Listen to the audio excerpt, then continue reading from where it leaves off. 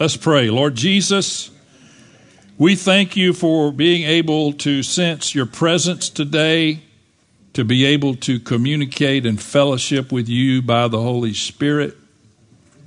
We thank you that you promised us that when 2 or 3 were gathered in your name, that you would be in the midst. We take that, Lord Jesus, as a promise. And today we have certainly experienced that and continue to. And as we are still in the presence of the Most High God, we pray that you would teach us today. You would instruct us. You would encourage us today. And you would let your word come alive. I pray that you'd fill my mouth with the word of God, and that you would enable me to speak the words that would bring life to us. And I thank you in the name of Jesus. And everyone said, Amen. Amen. I just want to go ahead and warn you that we're going to go a little longer than we normally do today. So if you got a roast in the oven, I'm sorry. We're going to finish up today talking about laughter and joy. So I wanted to start off that way. A young man fresh out of college went to see his doctor one day. Doc, there's something wrong with me.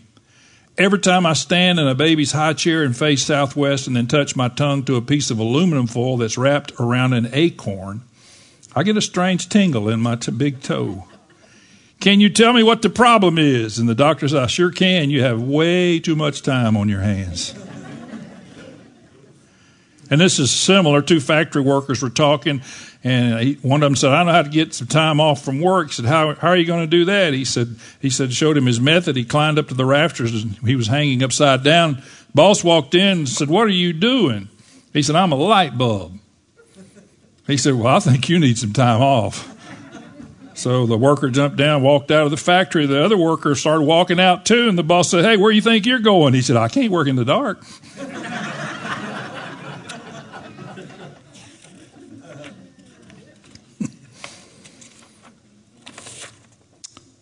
A noted psychiatrist was a guest at a gathering of humor editors, and his host naturally broached the subject in which the doctor was most at ease. Would you mind telling me, doctor, he said, how do you detect a mental deficiency in somebody who appears completely normal? Nothing is easier, he replied. You ask him a simple question, which everyone should answer with no trouble. If he hesitates, that puts you on the track. What sort of a question? Well, you might ask him, Captain Cook made 3 trips around the world and died during one of them. Which one? The editor thought a moment, then said with a nervous laugh, you wouldn't happen to have another example, would you? I must confess, I don't know much about history. And then the last one, which I've told varying versions of this over the years, 2 hunters from, it says Minnesota, it could be from anywhere, got a pilot to fly them to Tennessee to hunt does in Unit L. Well, you hunters might know where that is. They bagged 6. As they started loading the plane for the return trip, the pilot said the plane could only take 4 deer. The 2 objected strongly. Last year we shot 6, and the pilot let us put them all on board. He had the same plane as yours. Reluctantly, the pilot gave in, and all 6 deer were loaded. However, even on full power, the little plane couldn't handle the load. He went down a few minutes after takeoff. And climbing out of the wreck, one of the guys asked the other, any idea where we are? I think we're about a mile further than where we crashed last year.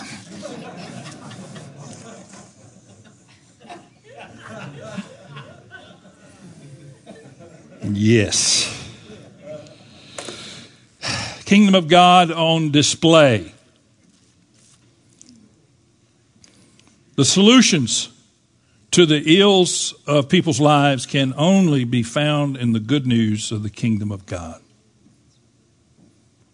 And if we want to affect our surroundings, we will do so by communicating the qualities of God's kingdom where we live. Everybody say where we live. 2 Chronicles 7:14 is often quoted. I'll tell you this morning that if my people, in quotations, is a call to the church to take ownership for change. It's on us. He didn't say if the people, he said if my people. And, of course, we did a sermon on that last fall, what God wants from his church. And you can be turning, if you'd like, to Romans 14. I want to set the context for this message and probably the next several over the next weeks. And the context is this, that I'm watching and I'm hearing people who, in some cases, are completely depressed and ready to jump off of a tall building because of the recent election. I'm hearing other people who think the kingdom has come because of the election. And I want to tell you that neither is true. And that in one reason, I'm glad that the election turned out the way it did, so that we as Christians in America would stop putting our trust in a man. Any man. And get back to the business of the kingdom of God. For the ills in our culture can only, everybody say only be cured by the gospel of the kingdom of God. I'll mention that some more as we go through, but Romans chapter 14, let me just set this up for you. Paul is writing to Rome, and he says that if you got a weak person, don't eat meat if it bothers them. One person esteems one day is better than another. And he goes through this thing, verse 7, none of us lives to himself. We live for the Lord. And then he gets into verse 13. Let's stand, if you wouldn't mind, while we read God's word. I'm reading from the English Standard Version. Therefore, let us not pass judgment on one another any longer, but rather decide never to put a stumbling block or hindrance in the way of a brother. I know and am persuaded in the Lord Jesus that nothing is unclean in itself, but it is unclean for anyone who thinks it unclean. For if your brother is grieved by what you eat, you are no longer walking in love. By what you eat, do not destroy the one for whom Christ died. So do not let what you regard as good be spoken of as evil. Key verse, for the kingdom of God is not a matter of eating and drinking. Your NIV there will say it does not consist of eating and drinking, but of righteousness and peace and joy in the Holy Spirit. And whoever thus serves Christ is acceptable to God and approved by men. So then, let us pursue what makes for peace and for mutual upbuilding. You can be seated. The condition of the world that we live in has always necessitated the advent of an alternate, higher source of life and values. Our world has always needed something from above. And we've sought it in ourselves, we've sought it in people, we've sought it in a political system, we've sought it in numerous places. But it's always needed something from a higher source. There's always been a vacuum which only the values of God and his kingdom could fill.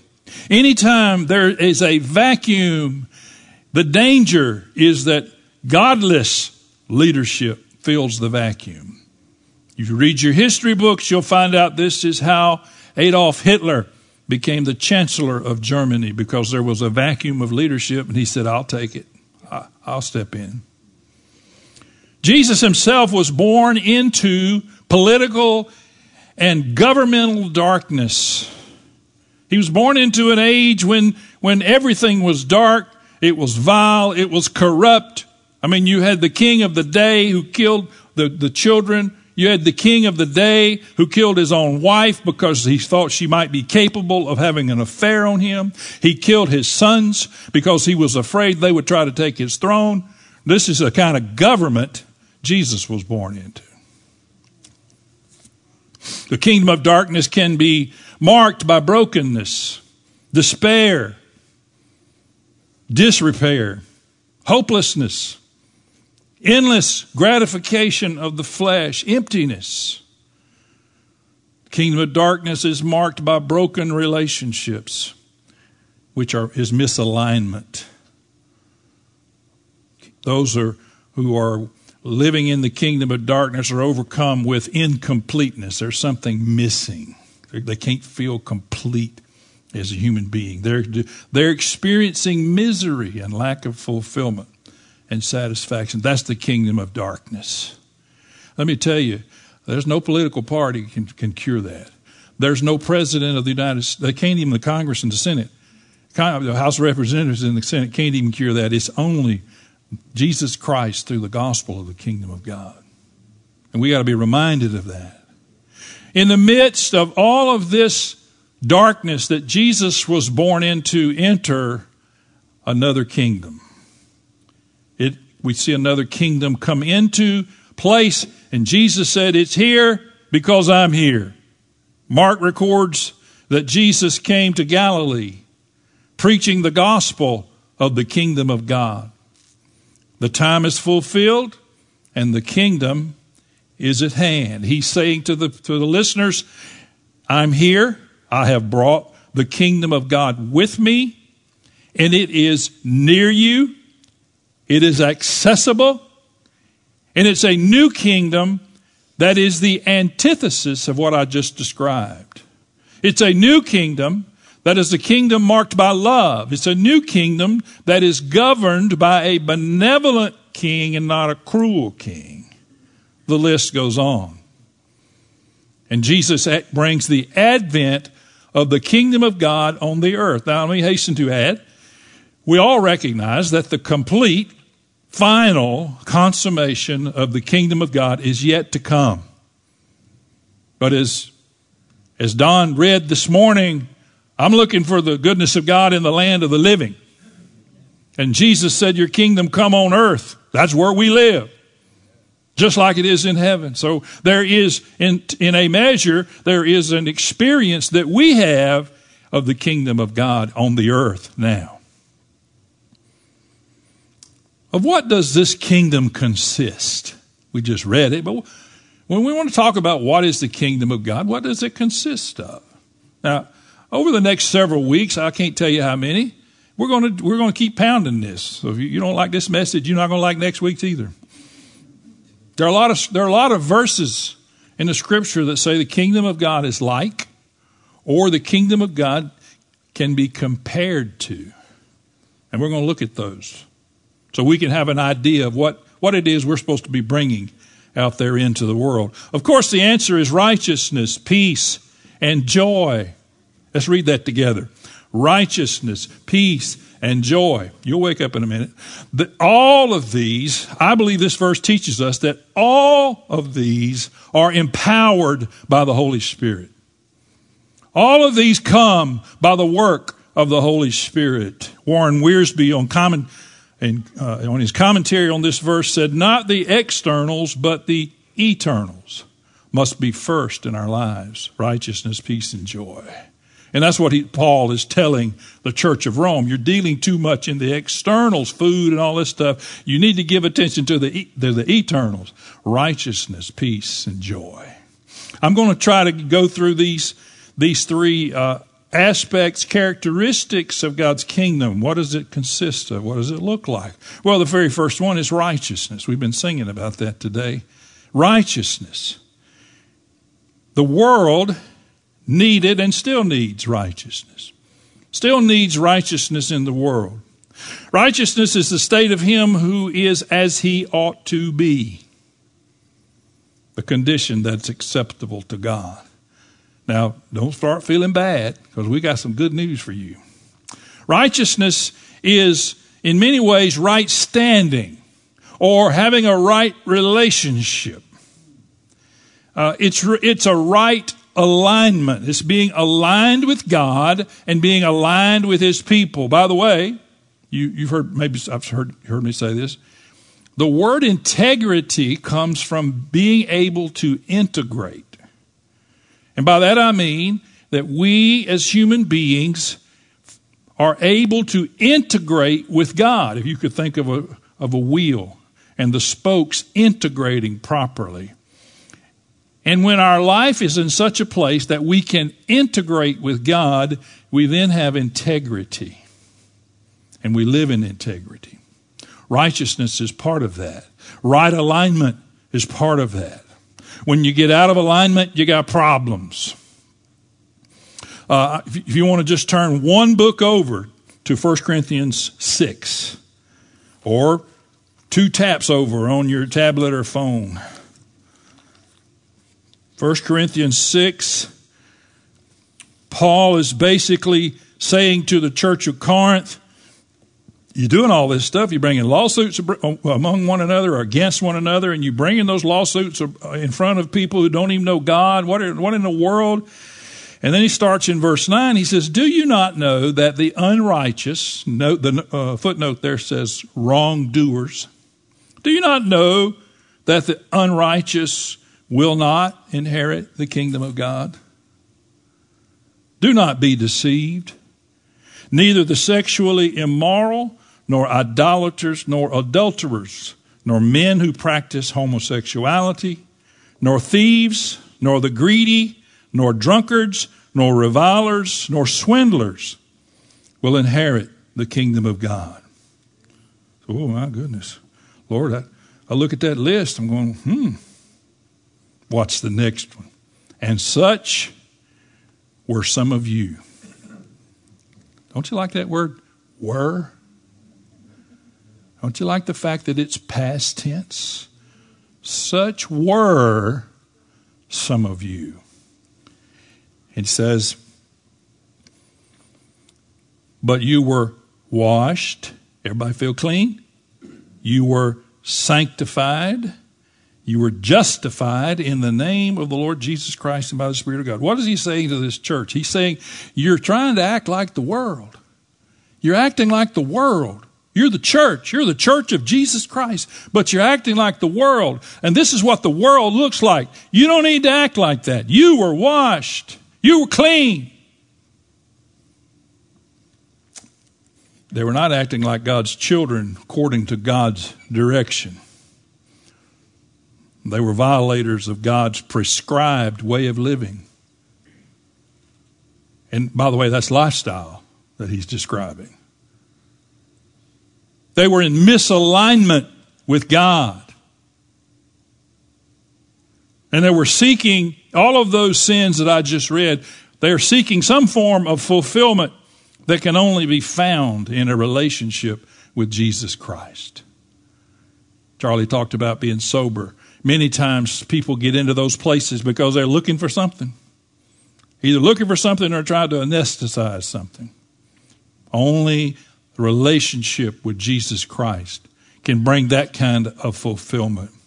These people were seeking that kind of fulfillment, but again, I repeat, such were some of you, but you were washed. So you're not unrighteous. You're not wrongdoers. I mean, you may do wrong things from time to time, but you are righteous. I'm going to prove it in a minute. But you are the righteousness of God. And the world needs people who are walking and understanding where they stand with God. Are you in right standing with God or are you not? And I'm telling you that you are, not because you've been a good little boy or a good little girl, but you're in right standing with God because Jesus put you there. Lord, help me. There's the matter of imputed righteousness, a word we don't use much, but it just means that someone has taken and put into your account. They've taken righteousness and they have credited it to your account, and now it's yours. Imputed righteousness. So upon our acceptance of the covenant that we make with God when we're born again, through the salvation that's provided to us by Jesus Christ, our Savior, we are imputed God's righteousness. You say, well, I don't feel very righteous. We'll get to that. But if you have been born from above by the Spirit of God, if you've been born again, and as I've said, if the breath of God is in your body and the DNA of God is flowing in the fabric of your being, you have been made righteous by the work of God.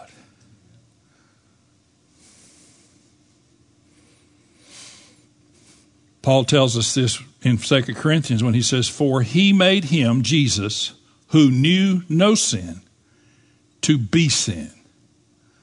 Or you could say become sin for us. He made him who knew no sin. Jesus knew no sin. But yet he became sin, or he made him to be sin. And I like to point out that he didn't just take our sins, although he did. He didn't just take our sins, he became sin. He became the very embodiment of sin when he was hanging on the cross. And my personal belief is that when he cries out, my God, why have you forsaken me?" It was at that moment that all of the sin of mankind, both prior and future, was placed upon the Son of God. So that we, watch this, might become the righteousness of God in him. There's a guy that used to travel with Kenneth Hagin. His name is, David. What's that boy's name? Anybody remember the singer with Kenneth Hagin? He used to sing a song. I've got the record at the house. "I am the righteousness of God in Christ." It's a great song. Of course, this obviously comes from the scripture. What's that? David Ingalls. But the first lady knows. Tell you, she don't know music. David Ingalls. But anyway, "I am the righteousness of God in Christ." Why is that important to understand? It's because the devil will tell you that you're not. The devil will tell you that you're disqualified. But Jesus made you the righteousness of God in Christ. Jesus walked up to you. You had a dirty, nasty, soiled coat on. Jesus took his white robes of righteousness off. And you took yours off. He took yours and put it on, and he put his on you. And now he took your sinful, stained coat to the cross. And he paid the price for your sin. And you stand today righteous before God. Why? Because you've been such a good boy or girl? No, because God credited Jesus' righteousness to your account. And nothing, everybody say nothing, can change that. Amen. When God wrote your name in the Lamb's Book of Life, he did not use disappearing ink. It's still there. Paul says, to be found in him, not having a righteousness of my own that comes from the law. In other words, comes from doing it myself, earning it. But that which comes through faith in Christ, the righteousness from God that depends on faith. I hope you're getting this. Because now we're going to move to the second kind of righteousness, and that's the kind that we're trained, or training in righteousness. There is the imputed righteousness that never changes. There is a training in righteousness, and that is, how do we walk with God every day? Because while you have been made the righteousness of God in Jesus Christ, if you don't walk in some measure of righteousness with God, you're going to find a less than life. You're going to have less than what God has planned for you. Timothy gives us, and we know the scripture, all scripture, is inspired or exhaled by God and profitable for teaching, for reproof, for correction. Watch the last line, for training in righteousness. In other words, the scripture is profitable through the work of the Holy Spirit, is profitable for training us in how to walk in righteousness. In other words, how to be good little boys and good little girls. It's important. You know, this business, I'm saved and I can do anything I want to do, live like the devil, go out there and do what I want to because I'm the righteousness of God in Jesus Christ. But I got a lot of comments on that. I'll just leave them all alone, except to say it's unbiblical. Training. And the word there in the text is really the same word as train up a child. It's the same word as training a child, discipling them, showing them the way. The important part there is that we learn training in right relationships. Training in right relationships. Most of the time when we're getting out of whack with the righteousness of God or being trained in righteousness, it's because we've let our relationships go away. He said, in the Sermon on the Mount, he said, we're to hunger and thirst after righteousness. I'm not going to turn to the verses, but in Matthew 5:10, it teaches us to hunger for a truly Christian lifestyle. If you're taking notes, you can just write those down. By the way, if you really want to take notes, just take a picture of the screen with your phone.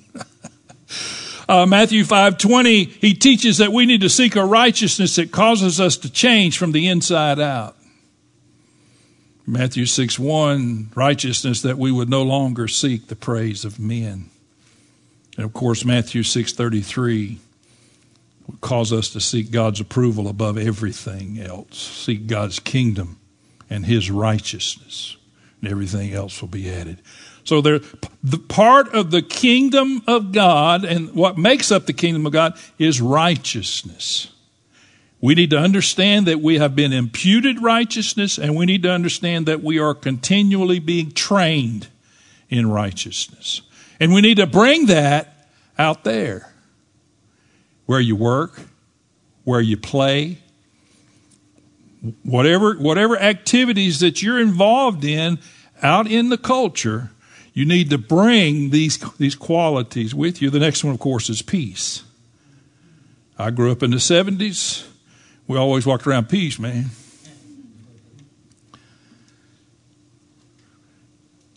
Peace is not really entirely the absence of conflict.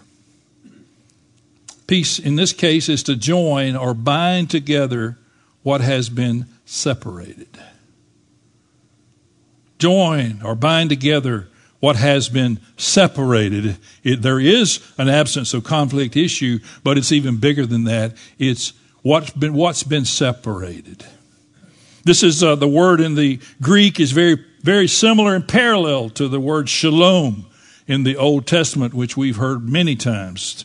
The word in the New Testament is Irene, and they wrote a song about her. Good night, Irene. No, I'm just kidding. This is actually spelled E-I-R-E-N-E. And it means, like shalom, it means to be complete, to be full. It means wholeness, soundness. It means welfare.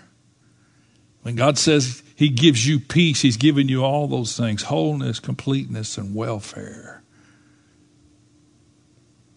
Shalom and Irene is the wholeness that the entire human race seeks. When people are out doing the things they do and imbibing in the things they're imbibing in, they're looking for something. Somebody said, we all, even Bob Dylan said, you got to worship somebody. Might be the devil, it might be God, but you're going to worship somebody because we're looking for something. And the wholeness that comes from being at peace with God is what people are looking for. Except there, as Johnny Lee said, we're doing all country music today, aren't we? As Johnny Lee said, everybody's looking in all the wrong places. Or as Buckwheat said, looking panub in all the wrong places. Oh, anyway, that's another. Saturday Night Live, I'm sorry. People are looking for this stuff, and even though they don't know it. Many people seek peace through avenues that produce just the opposite. Try and try. Let me tell you, I told you this before, but I'm going to tell you again because we leak. You cannot, everybody say cannot. You cannot fulfill the lust of the flesh. Doesn't matter. You can, it doesn't matter. You can take whatever that may be to you. It might be a Big Mac. I don't know. But whatever that is, you cannot take in and try to satisfy your flesh enough that one day your flesh says, okay, buddy, I'm done. That's enough. Never happens. Your lust of your flesh always says more. I need more. There's no place. But when in the Spirit of God, there is a place when you can say, I'm at peace with God. Don't need any more. Another way of looking at peace is that set in the right place. Think of a dislocated bone, the dislocated arm or whatever. I remember when we lived in Louisiana, some of us guys, back when we were young enough to do it, would go down to the local gym and play basketball once a week. And Johnny and Carla aren't here today, but Johnny's daddy was one of us. We'd go down there all the time and play basketball. And I remember reaching out to intercept a pass. I was young enough to do this back then, by the way. I reached out to intercept a pass, and the ball hit me right on the end of my pinky on my right hand. That one right there. And it was about, by the time I got to the side of the court, from the joint in the middle of my finger forward was pointing to the ceiling. And it was about 4 times the size. Well, long story short, I went to hospital, went to the emergency room, just so happened to be a sports medicine doctor who just so happened had played linebacker for LSU. I was in good hands. And he eventually put 2 shots in there, popped that thing open, the tendons were holding it. And I watched it immediately, the swelling start to go down. I mean, within seconds. Now, it took me a while. He told me I couldn't play tennis for 4 weeks, which about killed me because, as a matter of fact, he and I played doubles against his wife in a league. That was another story. But getting that back into joint, immediately there was relief. Somebody needed to hear that. Peace is somewhat, in some ways, having it all together. And I got this quote. I never could find anybody to credit this quote, but I'm going to give it to you anyway. Everything is in place and as it ought to be. Peace. When things are disjointed, there's a lack of harmony and well-being. When they're joined together, there's both. So sometimes we're dealing with peace in our relationships. We need to deal with peace at home, peace in the workplace, peace in the church family. I don't know if I'm brave enough to say this, but I thank God that in this church family we don't deal with a lot of yang. We don't deal with a lot of that nonsense that I hear from other situations. Please don't start now. Knock on somebody's head. Of course, one of the reasons for that is if I hear of that, I'm calling you. And you go into the Waffle House. Somebody said, what does that mean? It's called the Waffle House Ministry. When I first became the pastor here, almost 20 years ago now, the Waffle House was about all we had in Mount Juliet. I think the Cracker Barrel might have been there. So I would tell people that were having issues, go down to the Waffle House, get in one of those booths on the side, sit down, look at one another in the eyeball, and don't leave until it's right. Don't get up and leave until you made things right. And it happened a lot. Don't leave mad. You don't leave until it's right. That's peace. You say, what am I going to do? How am I supposed to do that? They're mean. Watch this. If possible, everybody say if possible. So far as it depends on you, be at peace with all men. And there's a lot there. First of all, it's not always possible. Or he wouldn't have said if possible. Sometimes it depends on someone else. And you can't do anything about someone else. But he says as far as it depends on you, you be at peace with, or be in right relationship. Not just absence of conflict. You be in a right alignment with the people around you. Because one of the things it said, whoever this quote came from, said when things are disjointed, there's lack of harmony, but there's also some swelling and some pain. And the reestablishing of the alignment begins to cure. We must seek to bring lost souls back into harmony with their Maker, which will in turn result in well-being for their spirit, soul, and body.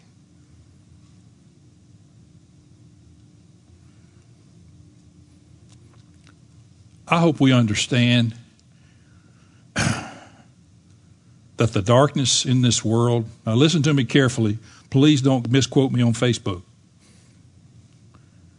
I want us to understand that the darkness in this world did not start on January the 20th. You hear me? The darkness in this world did not stop on January the 20th.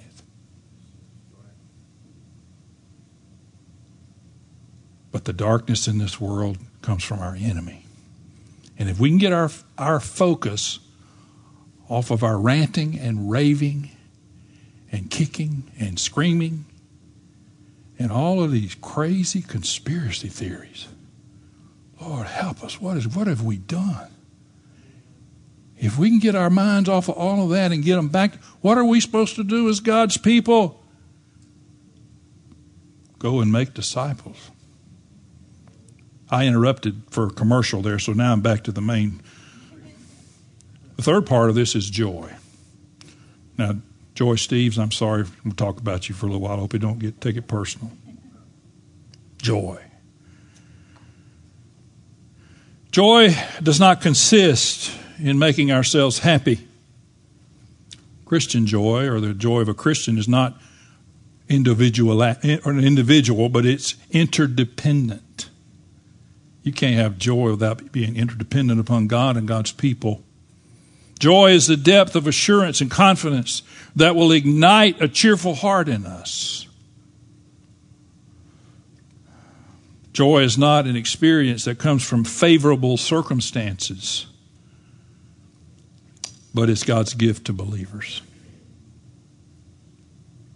We often define joy as the emotion evoked by well-being or success or good fortune, or the emotion that comes from the prospect of possessing what one desires. It's not joy. The world's definition of joy is therefore virtually synonymous with the definition of happiness.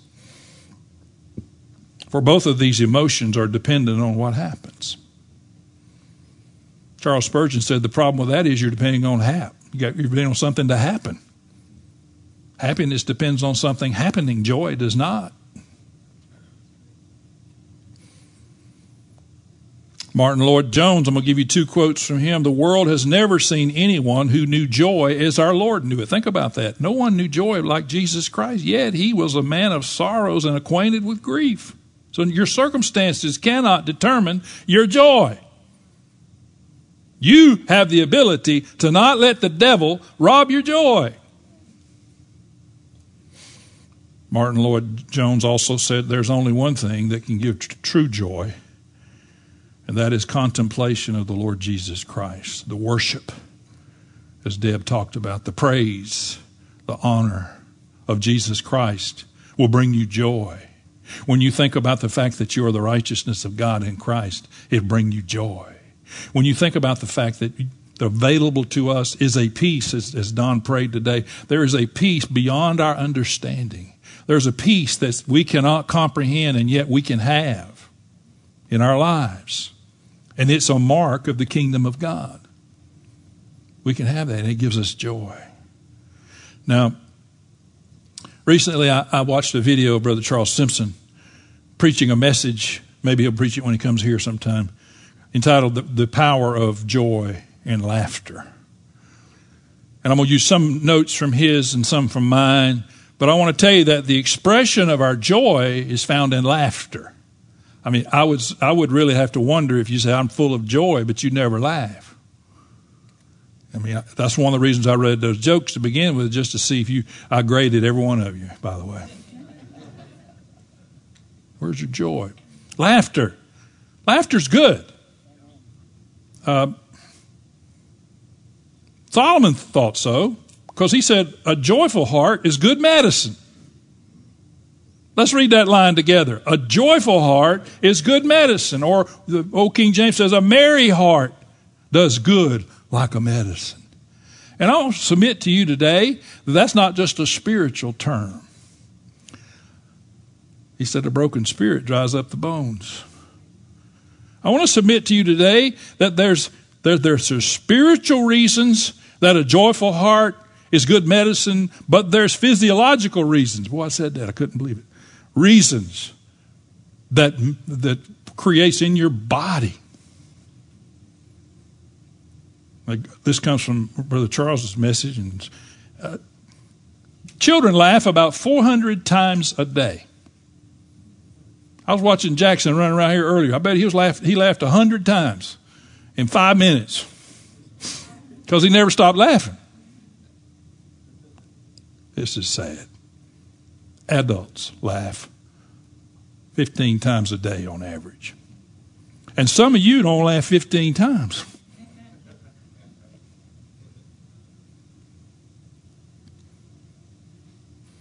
I want to tell you that joy-filled laughter truly is a medicine. It truly is a medicine. I read somewhere where 1 minute of anger weakens the immune system for 5 hours. This is science. This is not. And the same article said 1 minute of laughter strengthens the immune system for 24 hours. So what would you rather do? Be angry or laugh? Laughter reduces stress. We know that. When we're laughing, it reduces stress. It relaxes our muscles. And it relaxes our heart, which is a muscle. And laughter releases endorphins into our body. Find you a way to laugh. Now, I know that most of the Christian comedians out there today are not funny. They're just not.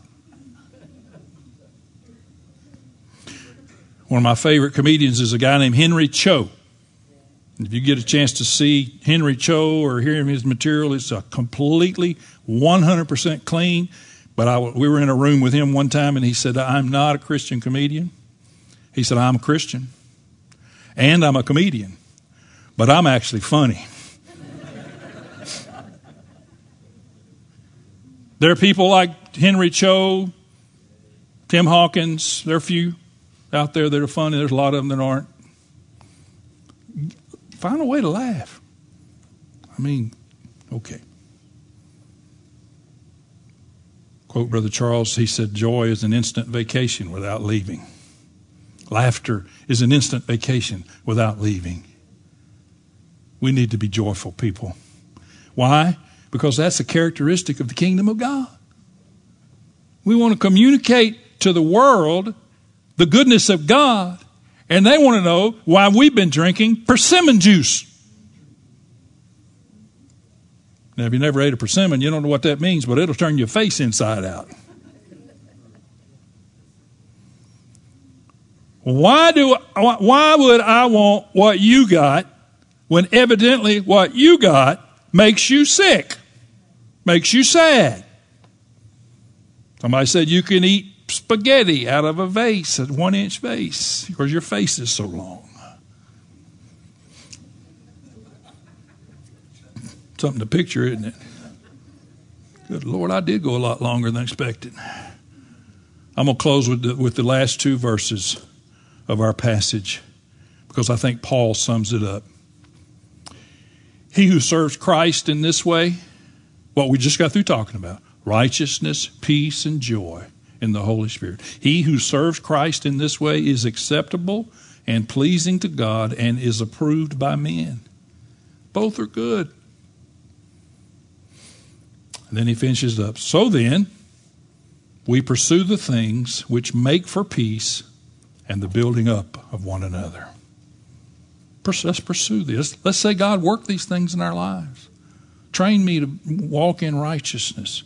Help me to be at peace with you and with my fellow brothers and sisters. And where there's something misaligned, help me to realign. When there's something out of joint, help me to get it back into joint. And let the swelling go away. Help me to be joyful. Give me the joy that comes from thee. And give me the ability and the opportunity to laugh. Brother Bob Mumford used to say, when you're preaching, if you can get people to laughing while you're preaching, you can hit them in the mouth and not bust their lip. Laugh. And then pursue the things which make for peace and the building up of one another. And we can go out into the world, again, wherever you work, wherever you do recreation, wherever you go play on the playground, whatever life, wherever life takes you. Stand on the side of a soccer field. We need to bring the kingdom of God and what makes up the kingdom of God with us. And we need to bring that to where we go. And again, in the next few weeks, we'll talk about that some more. Stand with me.